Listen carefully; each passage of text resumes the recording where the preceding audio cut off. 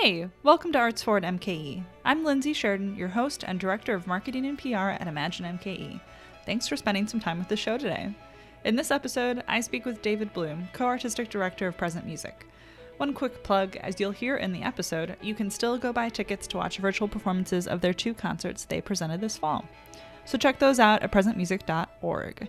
You're hearing a piece from their Thanksgiving concert now, To Whom It May Concern, Thank You, by Mark Stewart, and you'll hear another piece at the end of the show. I hope you enjoy the conversation. Thanks for listening.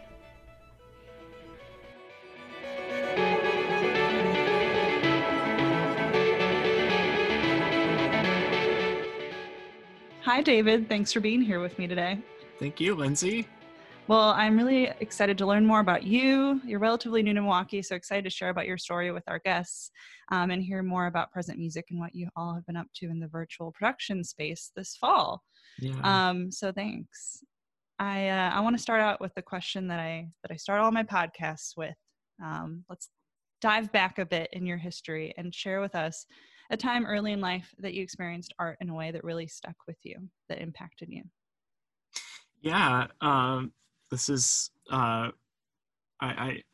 glad that you asked this because I don't think about this enough. But it is important. And I think probably the earliest impactful memories I have of art are from my experience hearing music in church. I grew up in the Methodist church and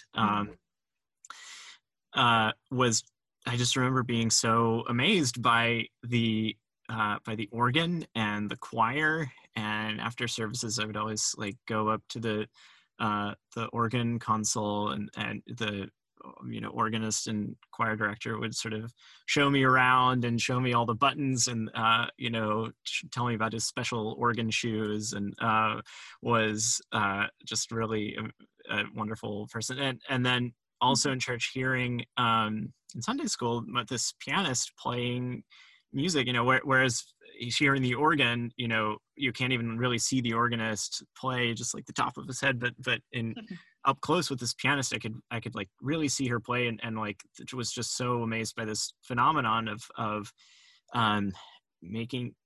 using her hands to make this incredible sound, and also uncoding this sheet music in front of her. I was just so fascinated by the all of the secrets and the sounds. And I just went up to her one day, I was in first grade, and said, "Can you teach me how to do that?" And she actually became my piano teacher and became a very important figure in my life. Ann Gervin, shout out to Ann Gervin, and Lester Siegel, organist and choir director. What that story conjures for me is the image of how magical musical creation, like the physics of it, looks. And I even still think that now. I play piano as well, and even so, when you watch both of your hands, feeling kind of separate from yourself, oh, my hands know how to do these things at the same time, and what they produce is music that has emotion, and it's still magical to me. Truly. Even being in it. I remain just incredibly fascinated, and I would even say riveted, by just watching folks play music. It's an amazing phenomenon. It's a really amazing experience. And I think beyond that, for Anne and for Lester, I was really lucky to encounter these two people who were not only just amazing artists in their own right, but also were really genuinely interested in helping young people find their way into music and the arts, and as a way of self-expression and self-actualization. So I was very lucky. So what was some of that journey from first starting music to becoming a conductor? Tell us more. Yes. Well, I was always really interested in conducting, and again, another riveting experience, watching a conductor kind of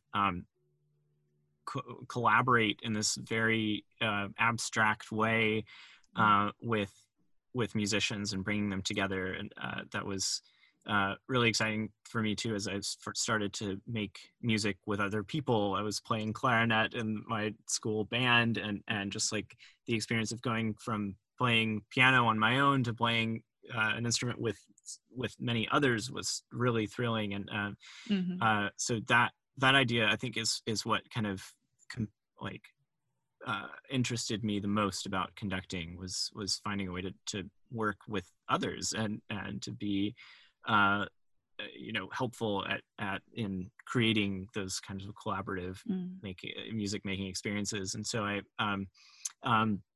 studied composition actually at Bard College. I was really also started composing when I was younger as well, and that was something that I kind of followed through. And while I was at Bard, I started this new music ensemble, Contemporaneous, and we're it was a group of students at the time. We started in 2010, and sort of made our way to New York City. And during that time, I was just sort of called on to conduct more and more, and really found that as my passion to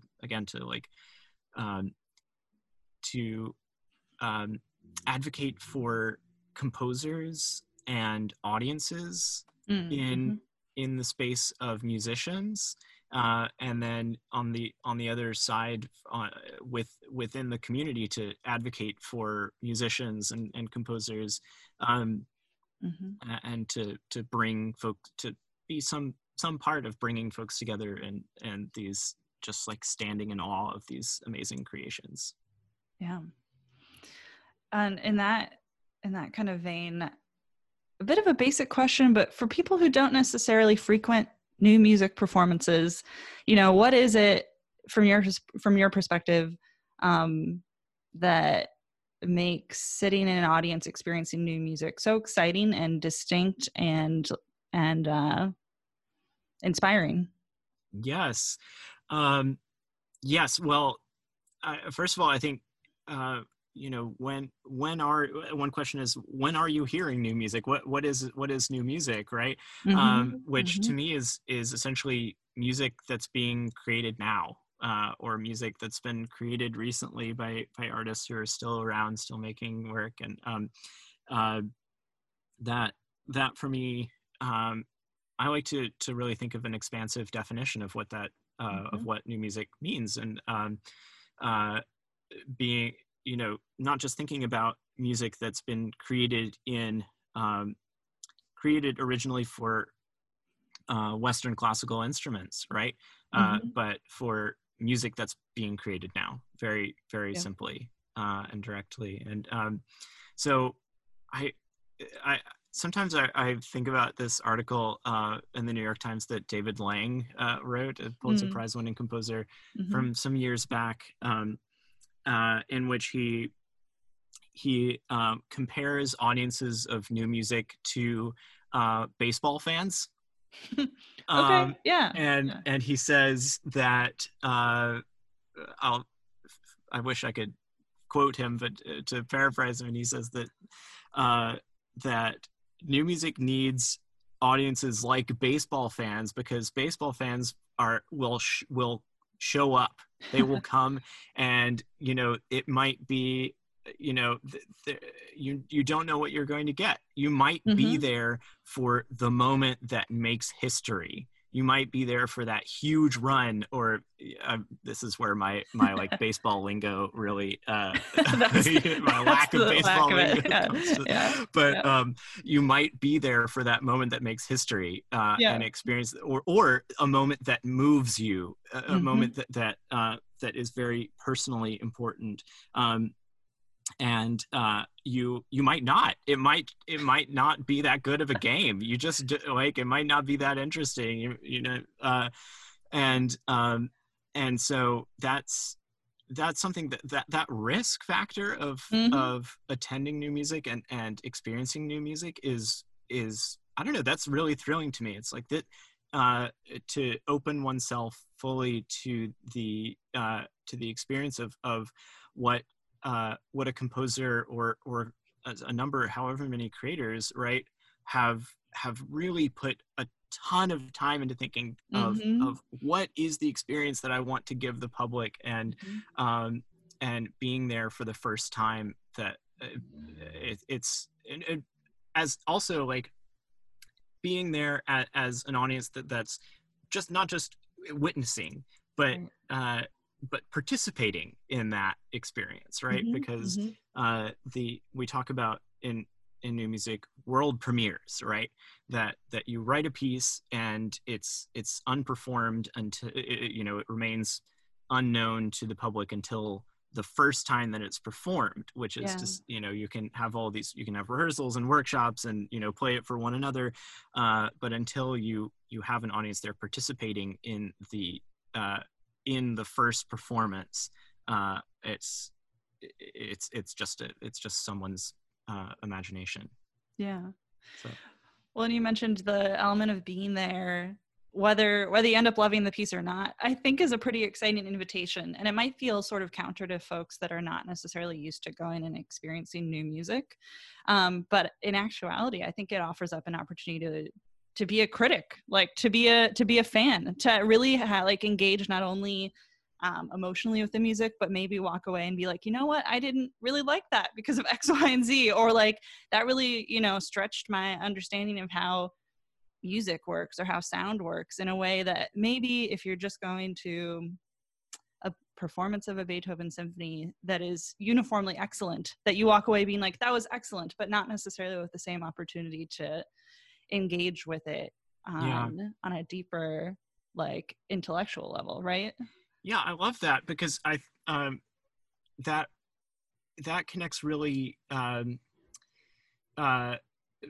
really in a very important way with something that I hope that everything I do does. This, like, part of my personal mission is to inspire creativity. And I think, not just an artist, or perhaps even not as much in artists as in audiences, right? That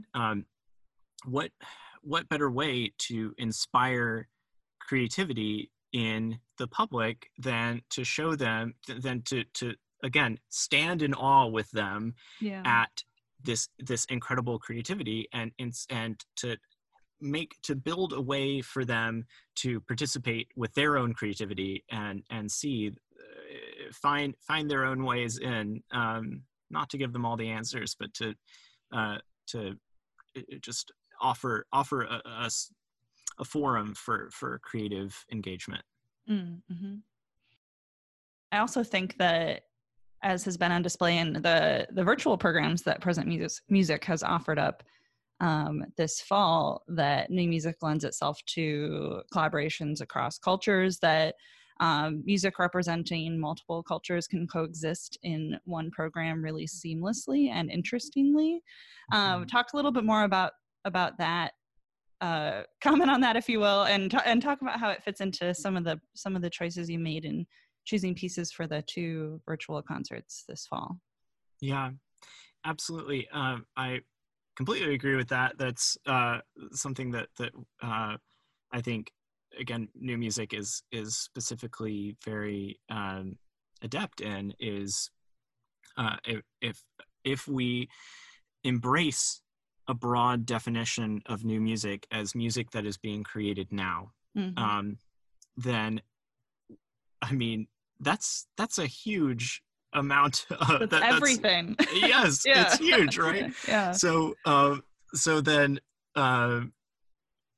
curating new music performances doesn't just, for us, for Present Music, doesn't just mean going to the composers who we know have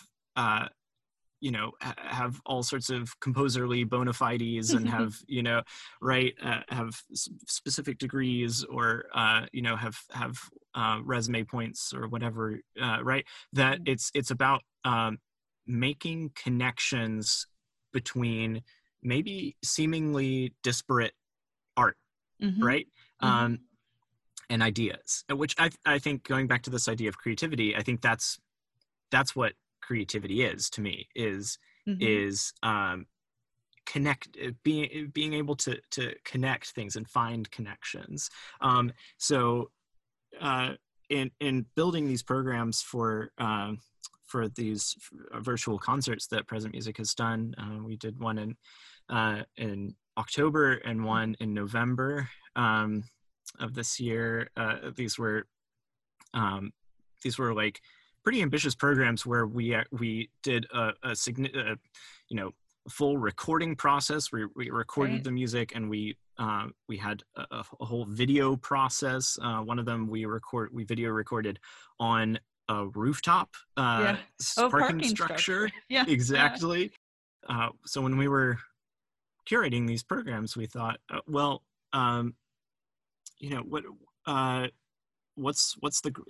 were thinking about what's the greatest music we want to bring in, and how can we tie these connections. So in our October program, Reality Check, we built the program around this collaboration with Classic, who is this amazing hip hop artist and producer in Milwaukee.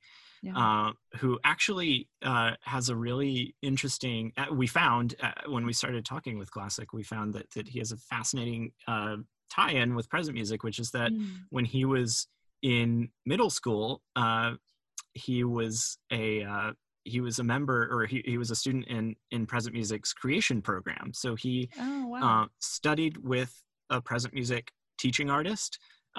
He wrote a piece for our ensemble, and our ensemble played it. It's That's and cool. So yeah, it's an amazing like full circle experience. So his music was sort of the kernel for this program, and we worked with him to create new arrangements of a couple of his songs that that our ensemble played with him singing, so his pieces were come from his most recent record, Quiet, which the themes have to do with achieving everything you can and overcoming adversity in doing so. And so we found kind of some works and ideas that had to do with the same kinds of themes. So among those were music by Frederick Jevsky, this piece called "Coming Together" that sets this text by Sam Melville, who was a prisoner at Attica in 1969 and into the very early 70s, and he wrote this very moving letter, just making very simple requests of the state and of the penitentiary to give basic dignity, and he talked about his daily routine in facing the adversity that was before that he was indeed facing, and music by Gil Scott-Heron, whose piece comes from the same year as 1971. And it was a lot of really amazing music from a huge variety of kind of cultural sources. So and then of course in Thanksgiving, Present Music's Thanksgiving tradition runs back 20 plus years, and so every year Present Music does a Thanksgiving concert, and every year it's included this incredible local group called the Bucks Native American Singing and Drumming Group, and whose music is they play on this huge drum that they circle around and sing. And so we had to figure out a way. We recorded that outside so that there was safe, something resembling safe distancing and the safety of the outdoor kind of air. Yeah. But the music they play is traditional. It is passed down through generations, and but they so in this case you might ask, well, how is this new music, right? But what they do is so original. The way that the chemistry of their music making is so electric and so exciting, and of course the music itself is just extremely fresh. It's so and around those performances we did a number of other pieces coming from traditional hymn from Lift Every Voice and Sing, right, and several other really important works. So yeah. A couple things that you said sparked memories of watching those two performances for me. This is just basically like an ad. Everyone go watch these performances because I really, really enjoyed both of them. And the one piece that you mentioned, Coming Together, I hadn't read the program notes for it before I was watching it. And first off, it's extremely repetitive, right? So you hear the same words how many times? Maybe like 10. I don't even know. Many. Yeah. Yeah, right. And the words are such that some of it actually resonates with the experience of being like stuck in our homes with the pandemic now. Right. So it's really interesting to hear those words, and I'll read a few of them. He goes, I think the combination of age and the greater coming together is responsible for the speed of the passing time. It's 6 months now, and I can tell you truthfully, few periods in my life have passed so quickly. I mean, hearing that over and over is meditative in a way, right? Because you think about your own past 6 months, which it had been about 6 months when this concert aired, I think. I think you're right. Yeah. And I hadn't thought of that, but you're absolutely right. Yeah. And just kind of experiencing that. And I found also in watching these concerts that it's nice to step away and be immersed in music and only music for like watching as well for like an hour, because being home, I kind of have this soundtrack of music in the background, but I'm not necessarily noticing it. So it was a good opportunity to just focus in on one thing, to really immerse in it. And I think a pretty remarkable substitute for the idea of being able to do that in a concert hall. Right. Yeah. Yeah. Yeah. It's a really remarkable piece. And yes, the writer of the words, right, Sam Melville, is, he talks about, as I mentioned, his daily routine, but, he talks about the savage mistreatment. He talks about the, what he calls experimental chemistry of food, right? And he talks about the ravings of lost hysterical men who are, who are just incredibly mistreated, and yet he says, and yet I can act with clarity and meaning, and he reads, he exercises, he talks to guards and inmates, he's very through this hardship of not just of confinement but of abuse. He's focused and persistent. And so what an interesting invitation from a listener's perspective to start out like not really knowing what you're listening to, kind of relating to it but thinking this isn't about me, and then through that process like putting yourself in the brain of someone very different than you. Right. So I mean, what's so interesting about this pandemic time, of course, is that arts organizations that normally would be in the business of putting music on for live audiences are now basically television producers, right? Not a mode that all were necessarily engaging with regularly. And so I wonder, in putting together these concerts, what have been some of the which are so much higher quality than your average like musician in a Zoom box kind of thing that Mhm. we've been seeing some of. What were some of the challenges and opportunities of Yeah. presenting music in this medium? Yeah. Um, well, among the challenges was, I'd say a musical challenge was um, making music together in these kind of somewhat compromised ways, right? In order to keep everybody safe and to have a really great sound, we had to break things up, right, and record a few people at a time on top of one another, and so it's a challenge to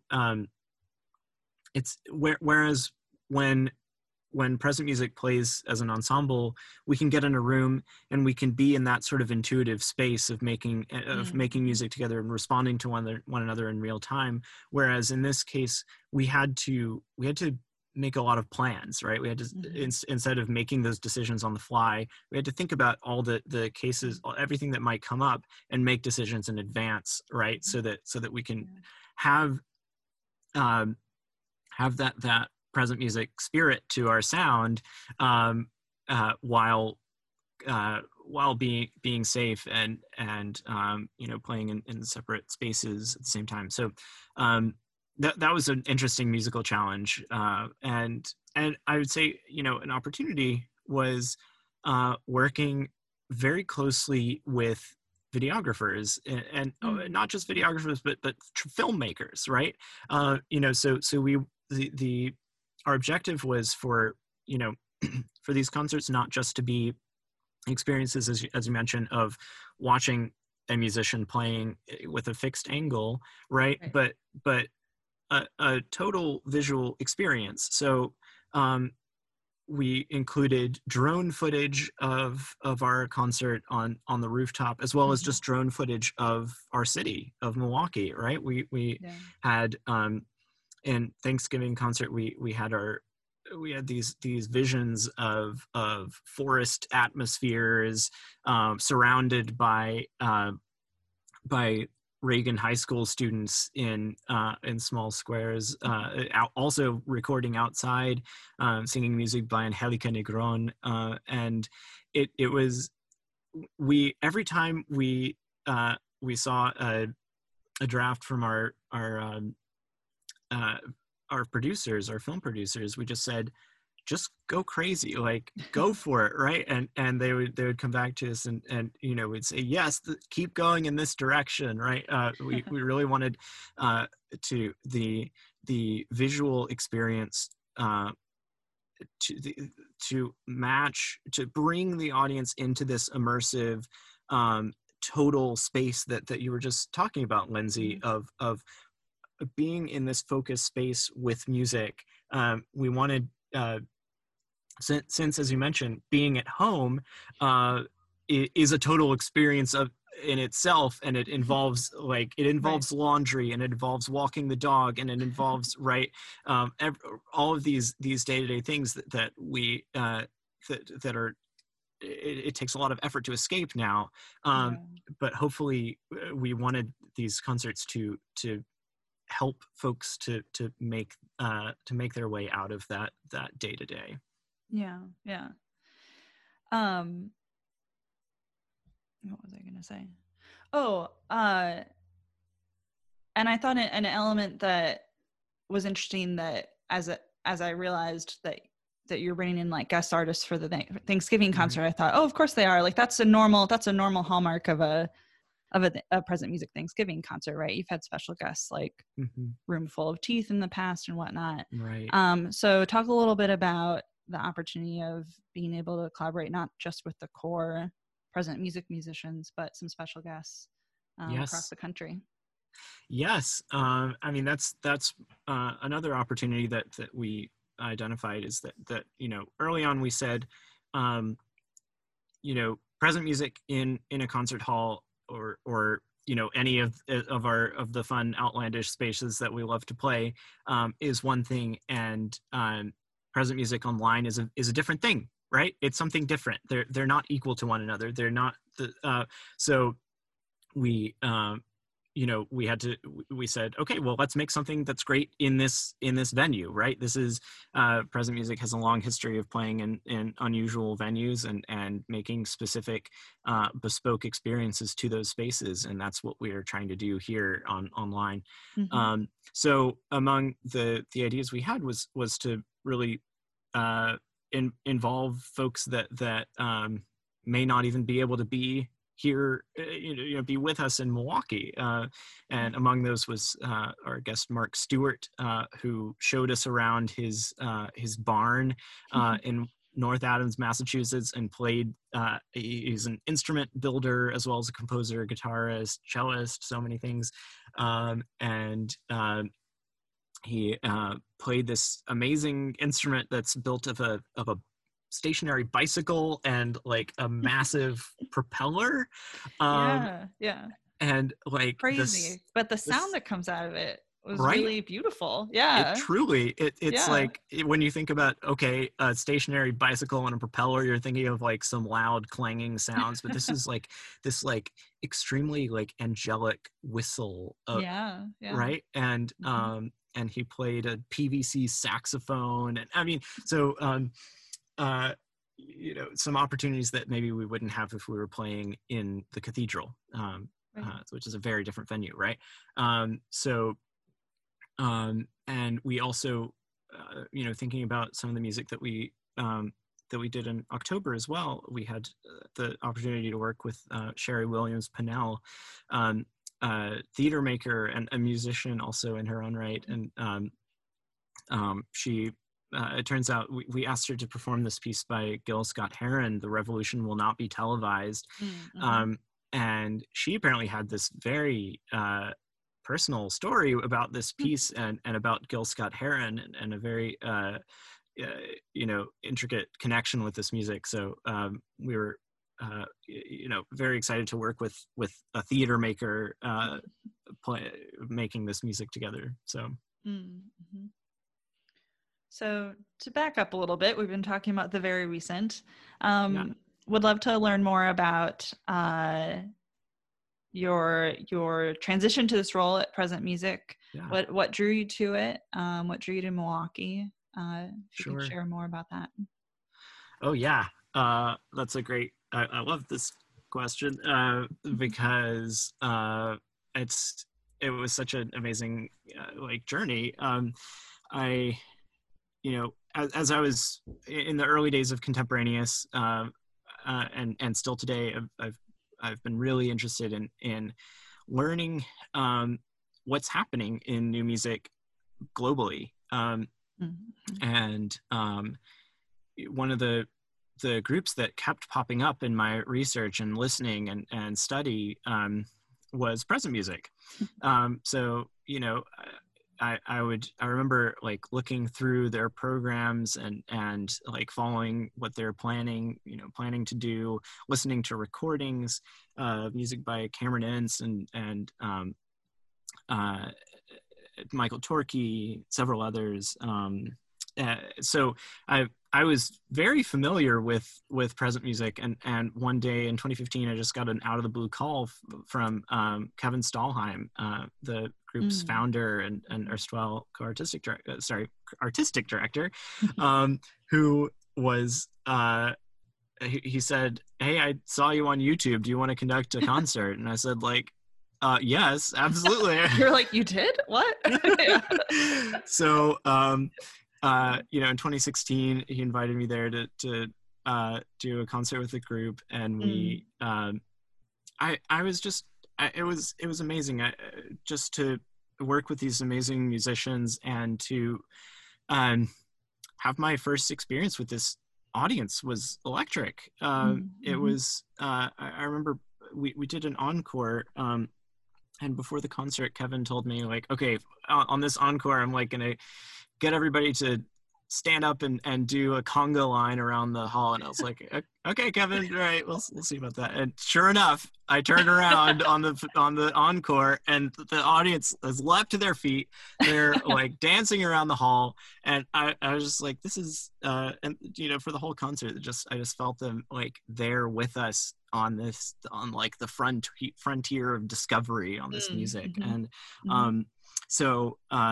And Mm-hmm. I was so grateful to get to come back a few times before I was invited along with Eric Segnetz, our violinist and composer, and to become co-artistic director of Present Music. So, Mm-hmm. and and so we started in 2019 in the fall. So most of our tenure so far has been during the pandemic. But it like what I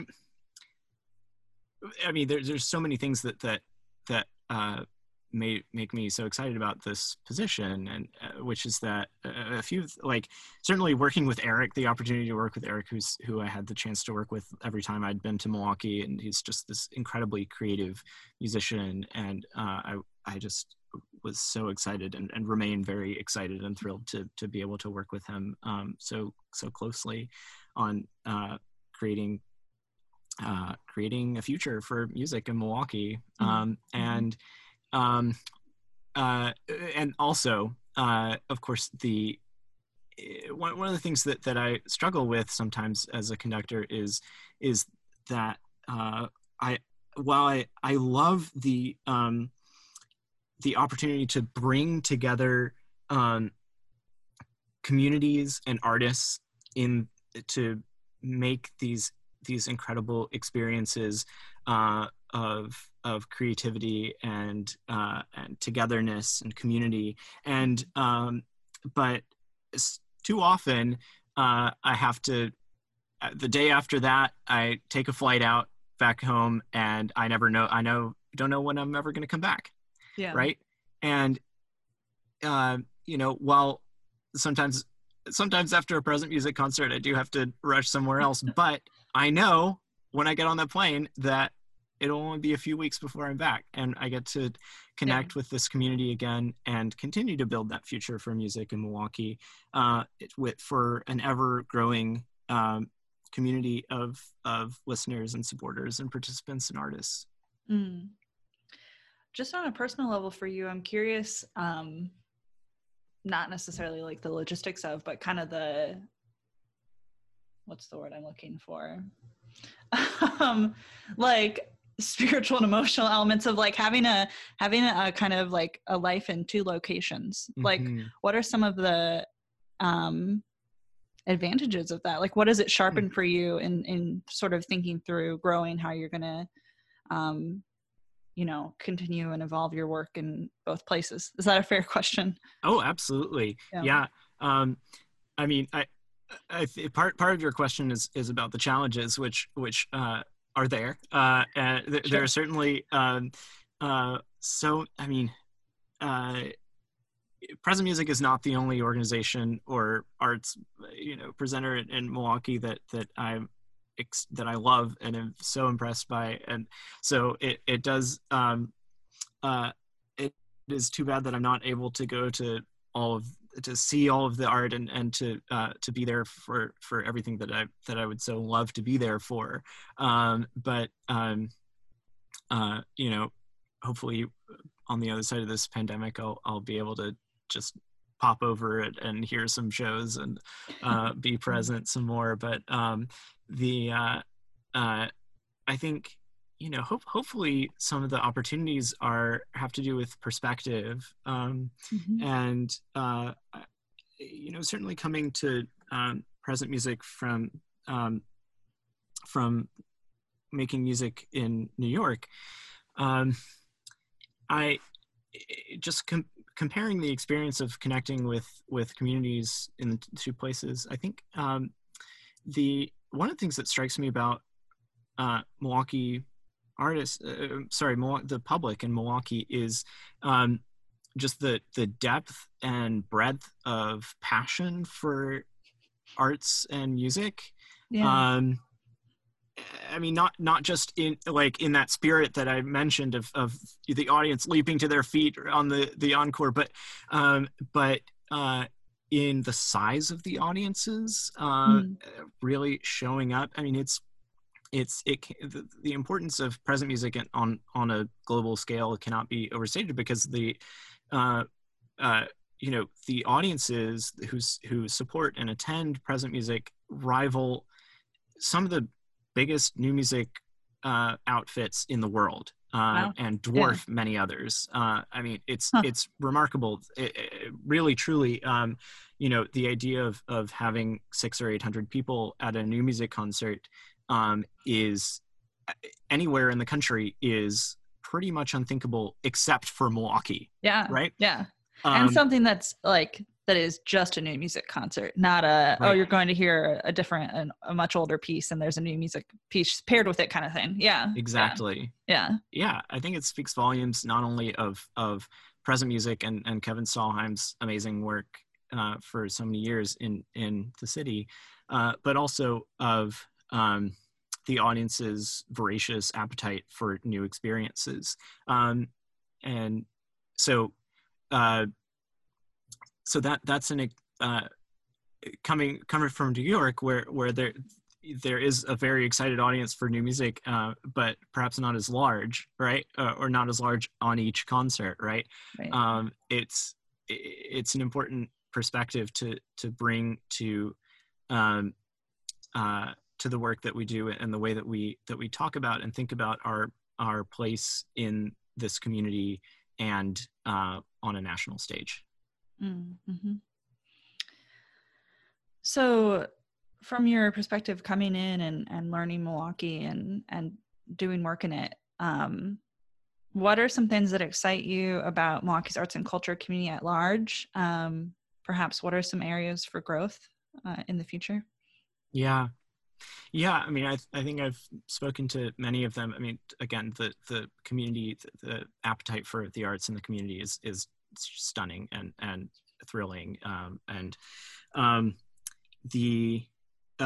additionally, as deep and wide as passion is for the arts in the public, even deeper and wider is the talent and skill, Mm-hmm. the diversity, creativity within artists themselves. So being able to work with these amazing musicians, and with an ever-growing group of musicians and artists from other media is really amazing. And I think it those together. Oh, and I should say too that with so many of the guests that you've spoken to in this show, Lindsay, like that same passion is matched by administrators in the arts in the city, and like with that trifecta of these incredible artists, this amazing community, and these very passionate arts leaders. Yeah. There's, I mean, it's an incredible thing to think about what the future looks like. And I think that I hope that, or rather, I think that the way that we can make it, that we can realize that bright future, Mm-hmm. that we can put to these amazing assets to work and to play, really, too, is collaboration among Mm-hmm. arts groups, artists, and I really hope that we can just continue to listen to one another, to collaborate with one another, and to be there for one another, to introduce our audiences to one another's work, and yeah, find ways to work together to build a future for the arts. Yeah. Not to toot Imagine MKE's own horn, but that's what is so, I think, exciting about the possibility of this initiative and this organization being started. Right. I have Milwaukee roots, but I came back from the East Coast as well just before this. And this sort of like at scale citywide initiative to harness that strength that we already have about really excited and passionate audiences and just a plethora of brilliant artists into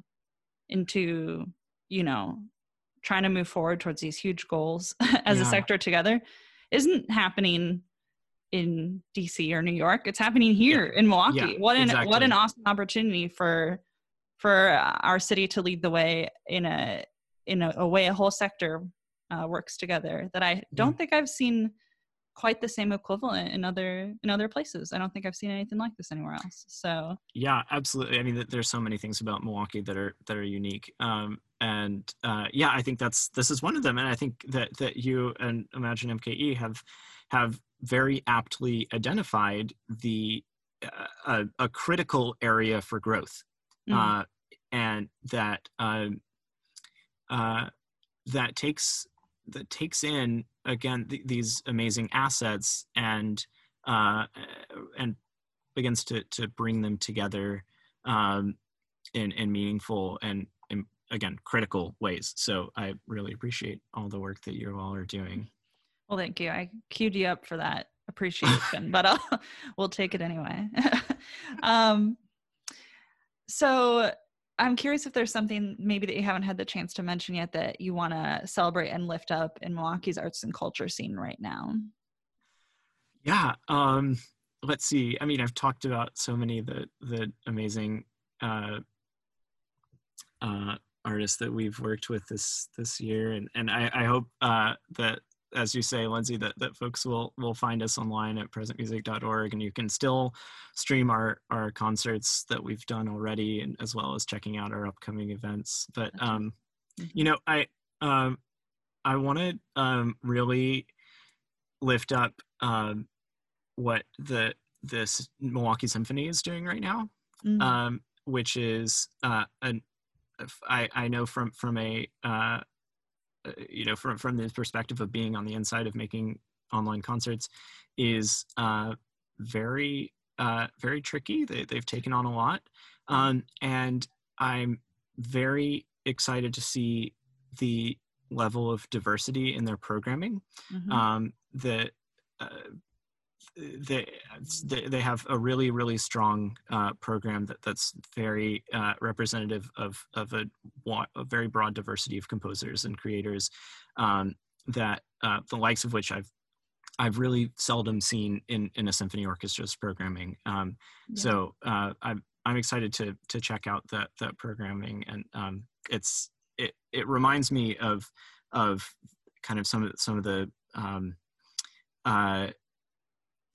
values that present music holds, where we're committed to in everything that we curate to have a broad representation of racial diversity, of gender diversity, of cultural diversity, of a huge variety of music from especially highlighting music by underrepresented voices on every concert, everything that we do, and I'm very heartened to see a major classical orchestra taking up that torch in a real way. I agree. It's incredibly important, and it's I think especially good to see now that response is materializing into programming choices, especially in a time where it's tough. It's already tough to present online and whatnot, and I'm excited to see that too. Yeah, absolutely. So, in addition to lifting up something in Milwaukee, would love to pick your brain on what is on your playlist right now. What's some recommended listening for people to check out, in addition to Present Music's concerts after this? Yeah. Let's see. A few artists. I mean, there's so much amazing music that I enjoy. I've recently been listening to music by Alhaji Bai Conte, who was a Gambian kora player. Cool. Whose music we've actually performed with Present Music, and I just did a piece of his with my youth orchestra remotely, the same piece that we did with Present Music. And his music is unbelievably joyful. I mean, it's like the kora is a 21 string West African gourd harp, and he was a praise singer and this incredibly virtuosic kora player who was one of the first, perhaps the first kora player to travel to the U.S. and play music in the U.S. and have a recording made of his playing. So for times like these, I love listening to his music. So check that out. Well, David, thank you so much for talking with me today. It was really a joy. Thank you, Lindsay. It's been a pleasure.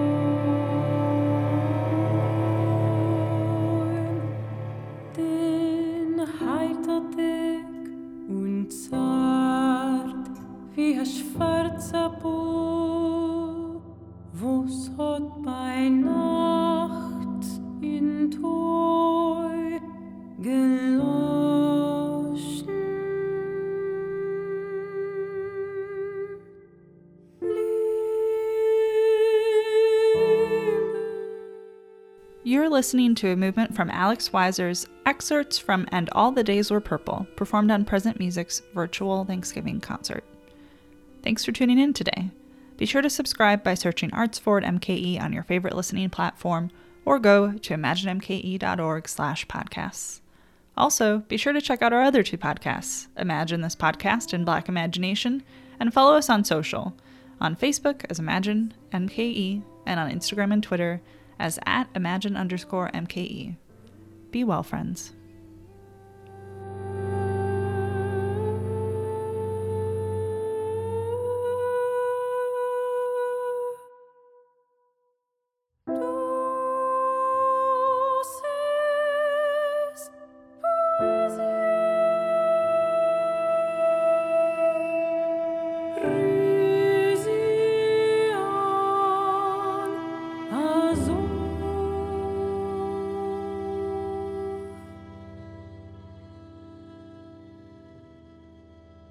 Man.